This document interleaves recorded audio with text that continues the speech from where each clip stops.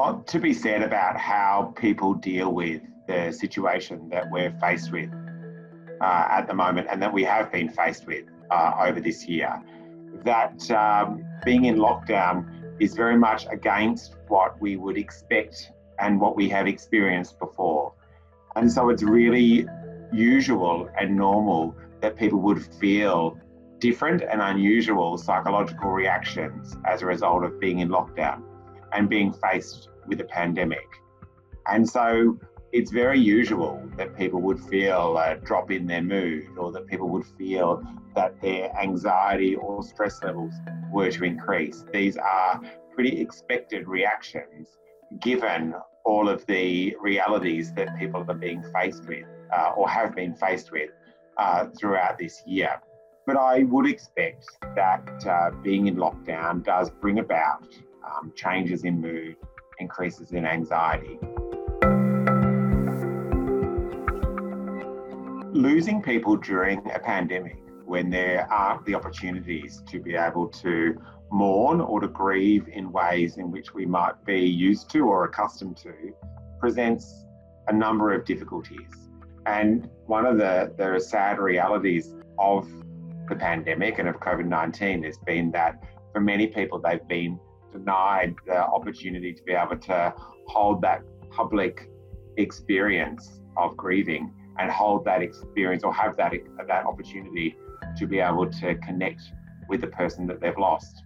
And one of the things that we might see as a result of that is that there's an unresolved loss around the person that has passed away, that for people that have lost a family member and they've not had the opportunity to connect as much as possible with the loved one, they might feel that there's a lingering sense of loss or grief that isn't as resolved as what it would otherwise be if they'd had that opportunity to be able to do so.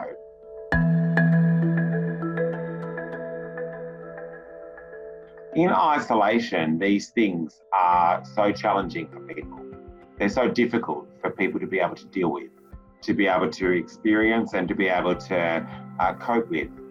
And then when you add on top of that a pandemic, which also in isolation is very, very difficult. And so you've got two complex things, okay, that just on their own would be so challenging for someone to be able to deal with.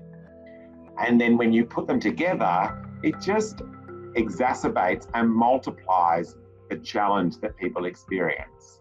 And so that makes it even harder than it would be to be able to deal with the disaster, the earthquake or the bushfire or whatever the natural disaster might be. So it just only increases it. And so it just adds to the challenge that people are experiencing.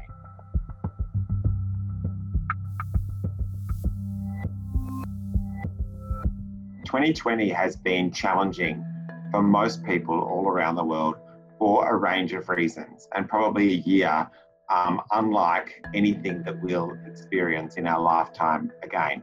Those experiences of the wars, together with a pandemic, is such an unusual experience. You know, a pandemic is often spoke about as in a 1 in 100 year experience. And it's really important that people don't misinterpret the experience as something that means that there is no hope for the future. That it is important that people appreciate that this year is unlike anything that we've certainly experienced before, and hopefully unlike anything that we'll experience in the future. That this is a chance experience, a bad chance experience, and that it's hopefully, as I say, unlikely to happen again for any of us.